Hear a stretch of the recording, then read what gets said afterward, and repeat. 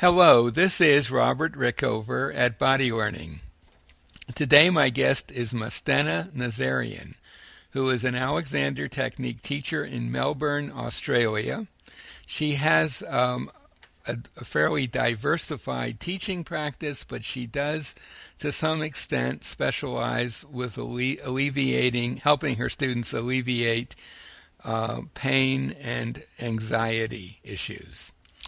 And we're going to talk today about teaching and learning with the Alexander Technique, and particularly for people who are adult learners learning a new skill, and also for people who teach adults new skills.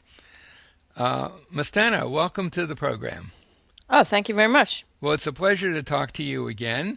And, Likewise. And before we get into our topic, could you give our listeners just a short description or definition of the Alexander Technique? Sure. Alexander Technique is a system for studying how we relate to life.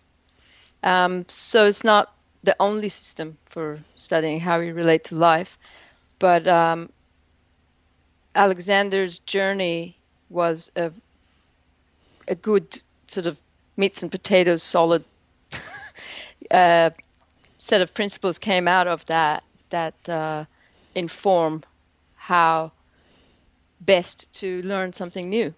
Right, and I think maybe the word you were looking for was practical, down to earth. Yeah, sure. Alexander had a very specific problem he needed solving, and he was a practical, down-to-earth guy, and he figured out how to solve it, and he figured out how to teach others to solve similar problems. I guess maybe that'd be a good way to put it. Sure, yeah. Okay. And you have, I'm assuming, an interest in I guess what could be called adult learning. I believe the adult learning that you might be referring to from time to time is you're studying Aikido. Is that right? Yeah, I've had an interest in it for quite a while, and I've been studying it for about a year. Mm-hmm. And it helps me understand how I relate to life. Mm-hmm. And it also helps me understand how I relate to learning music and writing music. So I think that an aspect of teaching and learning, it's also unlocking creativity, really. So it helps me with that as well. So yeah. Right. And so from the point of view of a student who, an adult who is going to study a new skill, and in your case it was Aikido, but I assume this could be anything: swimming, carpentry, gardening, the works, right? Yeah. A new skill. What is it that Alexander Technique principles have to offer such a person that would help that process? Well, important one is what creates the desire to want to learn something new. So learning Aikido for me, it's not always easy to show up at the dojo. Sometimes I'm dealing with family and maybe underslept or something like that. Maybe my body's a little bit sore, but I keep going back to what created the original desire to want to learn this new thing. And I believe that Alexander was driven by that as well. He had the desire to express. He had the desire to overcome his voice problem. So throughout his I suppose failings, when he was developing a new understanding of how he was reacting to the desire to speak, that desire also drove him. He's like, well, I'm not going to give up. Yeah, that didn't work. Okay, let's see how we can look at it differently. Let me try this again. Let me see if I can learn something from observing others. And that journey is beautifully laid out in his writing.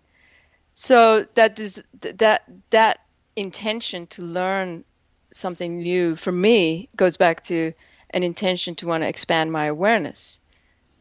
Mm-hmm. my Mm-hmm. awareness of what my habits are. Mm-hmm. And so learning with the Alexander Technique principles um, is for me to experience what my habitual responses are to any event. Now, this is ongoing and it can be, wow, that's pretty pedantic. You have to be like really focused on everything all the time. Did I move this way? Did I move that way? But by choosing something that I love, I just really love Alexander Technique, yes, and I love applying these principles to Aikido and music learning. So because there's the deep intention and love that drives the practice, I can create sort of an ease in this focus. So it's not sort of a tightening down to focus on the learning. It's kind of like, wait, let's be present. I'm here because I want to expand my awareness. If I tighten down, then that's going to get in the way. So how can I just be just sort of settled, available as I'm being presented with the new information and being presented with the opportunity to practice. So can we just pause for a moment? I think it might help our listeners to know a tiny bit about Alexander's self-discovery process and what the issue was that he was confronting. Yep. I could just briefly summarize it as saying that he was a reciter, a kind of a Shakespearean reciter in the era before PA systems. And in an attempt to get his voice to the back of performance halls, while he was very talented, he also would tend to lose his voice, or he would start gasping for breath. So he had vocal issues that plagued him, and he tried all sorts of things, including seeing doctors and vocal coaches. And at one point, he came to realize that he probably was doing something to cause the problem. And he set out investigating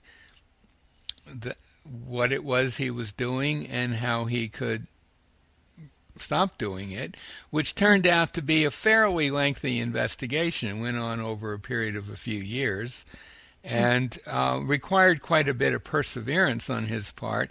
And as you pointed out, and I had never really put this together in quite that way of looking at it, it was his really strong interest in the theater that drove him to be a performer and got him out of Tasmania and onto the mainland of Australia, where he would have a more appreciative audience, and it was that same strong desire to continue to be a success in that field that made him willing to devote the time and energy to figure out how to solve a problem that, if he had decided not to stay in the theater, probably would not have been a big issue in his life. That's right, yeah. He could have he could have become an accountant, and no one would ever have known. Right? Yeah, well, I mean, it's fantastic because when I talk about adult learning, yeah. Aikido is an extremely complex system, but the pedagogy, the way it's being taught and learned, it's always simplifying. And if I go in there saying, I'm going to get this right, I'm going to get this, I'm not going to make any mistakes, then that's going to really impede my ability to learn it. So, and a pivotal aspect that comes out of Alexander finding out how to solve his problem, and it's an important part of learning to apply the Alexander Technique process, is noticing a range of choice at the critical moment. He uses the words "at the critical moment" of having decided to take action. Right. And then, at the same time, having the ability to choose. And this might might not be useful for anyone who doesn't want to become a great actor, but still, if you want to learn how to do the hula hoop, how to swing the hula hoop again as an adult, something that most of us as kids, we get to be adults, we're like, how do I do this? It's Hmm. just about improving the kinesthetic sense, improving that ability to see ourselves in space, notice how much effort we need to balance. And Hmm. hula hooping came up, uh, but it's a good example of we really need to actually lose balance to learn to hula hoop. We need, if we fix our ankles, fixing our knees, fixing our hips, fixing our legs, fixing our arms, fixing our breathing, well, nothing's going to go around our waist. So Right. it's Right. learning how to let the hula hoop drop that gives us a Right. insight into why it doesn't go around. So So it's experimenting. It's exactly. saying So yeah. I have a choice of things that Mm, I can bring to bear on the situation, yep. and I'm going to try this one and see what Mm, happens. And I may fail miserably, but I'll learn something from mm. that. So I've And yeah. yeah. So I've come up with 7 very quick uh, principles that I use. I might not use all 7 of them every time I'm at the dojo, Hmm. but it helps me to focus my learning process in an expanded sort of way. All Um, right, we're going to have 7, right? yeah, so the first one is make mistakes, Yes. and that helps me to challenge what feels right. And that's exactly what Alexander had to do. He had to challenge what felt right in the relationship between his head and neck Hmm. as he was observing himself and all of that. Second one is, we mentioned this before, is experimenting and challenging to get a better insight of what my habits are. Excuse me. So that's a really lovely one. And with Aikido, it's partner work. You know, someone for other people it could be yoga, it could be anything. What I love about Aikido is you're working with another person's nervous system. Um, I work with people who've had way more experience than me. I work with people who had a little bit less and about the same. And once I realized that the person who's standing out the front teaching is there to make mistakes and is Hmm. there to experiment, and the person I partner with is doing the same thing, we forget about getting it right. And immediately the sensory awareness expands. We can feel better, we can sense better, we can have more choices. So the Hmm. third one Hmm. is form an image of an activity before moving. They use the word extension or extending in Aikido language. Hmm. Alexander used the word directing. Um, so forming an image of where your feet need to go, where your arms need to go, what's coming at you before moving. And it doesn't necessarily mean that you have to not it to exclude the idea of flow, but you might have to slow it down. Right. Okay. Yeah. Hmm. Got. And so that can apply to learning conversational French. Hmm. If you want to get it right, you just won't open your mouth. Right. Right. Right. And forming an image of what you want to say, what you want to express, using the words that you have at that time, and making the mistakes so that that your partner who's maybe knows more French than you can help you out. Hmm. But if you want to do that outside of the experience, outside of the flow, then you're not really dealing with your habits. You're just gonna like, oh yeah, yeah, let me just stop and get it right, and then I'll open my mouth and learn how I can express this idea in my new language better. Hmm. Um, the fourth one is patience before force. So in Aikido, it's very much a response to stimuli kind of modality. Hmm. So the person is giving me pressure. So they're giving me opposition. So I can basically there's two main forms. I can either redirect by turning their energy. I can redirect by entering into their energy. And if I try to do that with my habitual way of responding to, you know, force coming at me, Hmm. if I try to do that muscularly, I always end up tightening my body, tightening my sensory awareness, tightening my vision, tightening my breath, all of that. So if I can say, this person is actually here to practice with me, I can be patient and figure out a new way to deal with this problem before applying force.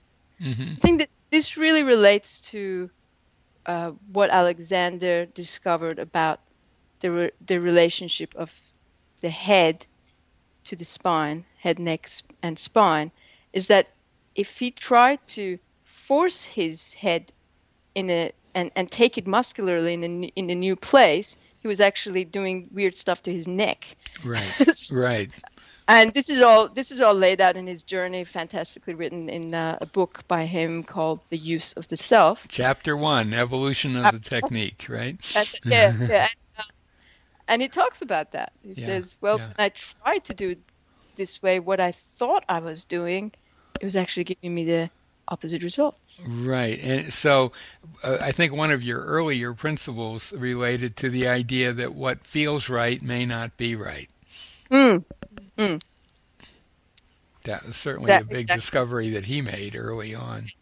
I think it's something to do with I think it relates to the fight and flight syndrome. When I really love something, I get excited. So I can really get worked up about it, or I can say, wait a minute, have a little bit of patience here, and you can still get excited. Then I'm working from a more centered place. Now, that doesn't mean that I'm fixed. That means, paradoxically, that I have a wider range of choices in going out of balance. So I think what made it really happen for Alexander is that at that critical moment of being faced by the punch or the sword or whatever it was, the stimulus to get up in front of a lot of people and start reciting Shakespeare. Yeah, that's right. He had to say, well, if I fix, I'm going to lose my voice. But if I allow for the ability to lose my balance, and then, wow, okay, that's interesting. And I think we definitely can experience that in learning how to swim, learning new language, learning new skill. So where are we up to? So number 5, give up the need to be original. This is a really big one for someone like me who lived in different countries, had to learn a new language as in grade 7 and get everything right. And so I had to come up with I always felt like I had to come up with really tricky ways to solve problems. Now I'm realizing that the answer resides in the question. And so if I just notice that in order for me to redirect my Aikido partner's energy, I just need to actually redirect my own energy. So it's just really simple. Right. So if I just think of directing myself towards where their head and neck meet and directing myself in the same way, it just seems to sort of be a little bit easier. So, right. The correct response is in the stimulus. I think it goes back to what made Alexander get in trouble with his voice. It was exactly the thing that had driven him, the love and the intention, and it was the exact sort of thing that made him stay persistent to the learning to undo his habit. Right. So number 6 is noticing that what the unifying elements are. This is a great one, especially in learning Aikido, because different people will have different warm-up exercises. They'll have different ways of approaching teaching the same technique and all of that. And so it's easy to get confused, and that confusion is actually quite golden, because you can be like, wait a minute, they all had this overall sense of direction about how they did this. So it's okay to have your own personal style as long as you're staying true to what's correct. And this really makes sense, because someone who does Aikido with me might have scoliosis. They might have had maybe many accidents with their hip joints. They might walk wobbly and stuff. But if I let the the outer way that someone moves color my idea of what it is that they're imparting, and forget about the underlying sense of direction that they're working with, then that can get a bit confusing. So I try to go back to, wait a minute, I see unifying elements here in the way the person is directing themselves. And number 7, make a plan, follow it through, stay committed, and at the same time stay in the moment. Often for learning techniques, I really have to slow things down. This would apply for learning a new language. But if I forget to stay in the moment, then I can't put the whole picture together. Mm-hmm. So this goes back to what Alexander talked about in his directions for getting a better coordination for the head, neck, and back. He called it the primary control. But the last thing that he imparted was all together, one after the other. Mm-hmm. I think that's really, really important in learning how to hula hoop. My mom doesn't know how to ride a bike. Mm-hmm. Should she want to learn? Right. If she breaks it down, it breaks down that place of, you know, balance, learning how to balance yourself on 2 wheels. If she breaks it down really, really, really to small, tiny elements, then she won't have the experience of it, of right. actually getting herself to a place where she'll be able to fall, because that's really only the place that you'll be able to have balance. Does that make sense? Well, yeah, balance implies possibility of falling. That's right. Yeah, you're right. Well, if I could just attempt a very brief overview of those principles, they all, in one way or another, relate to the basic discoveries of Alexander and to the kind of discoveries that an Alexander technique student would make for themselves, I think, fairly quickly if they had some Alexander lessons, right? Yeah, absolutely. I mean, yeah, they may sound a little, I mean, they may not make total sense if you're listening to this with no Alexander experience, but if you have a little bit of Alexander experience, they make total sense. And again, in a very practical, down-to-earth way. They're not sort of theoretical principles that are up there in the clouds somewhere. I mean, they are very practical ways of learning how to move and learning how to improve the quality of your posture and coordination and so on. And certainly very practical if you then need to take on some new movements that were unfamiliar or some new skills that are unfamiliar. They can be extremely useful for that. And I think your principles are kind of encapsulating a lot of Alexander's general ideas applied specifically to this task of learning a new skill. Yeah. Does that sound good? Yes. I think what happens for me is that the reason I show up at the dojo to learn Aikido is so I can be more aware of how it is that I'm doing the very simple things of daily living. Right. And in an Alexander technique teaching and learning situation, some people use the practice and the activity of sitting and standing into a chair as a model for learning. It can be a model for learning, absolutely. Yeah. So noticing what unifying elements I can carry from that experience of looking at the activity of sitting and standing with a teacher into how I brush my teeth, how I lie in bed, and myriads of different things that happen throughout the day. Right. So for me, Aikido is not learning in itself, and Alexander technique is not in itself. It's just about expanding the Right. awareness. Well, you don't usually learn the Alexander technique to learn the Alexander technique. I've hardly ever met anyone who came for that purpose. You learn the Alexander technique in order to do something you want to do better, or to Exactly. be in less pain, or whatever. I think this might be a good time to bring our conversation to a close.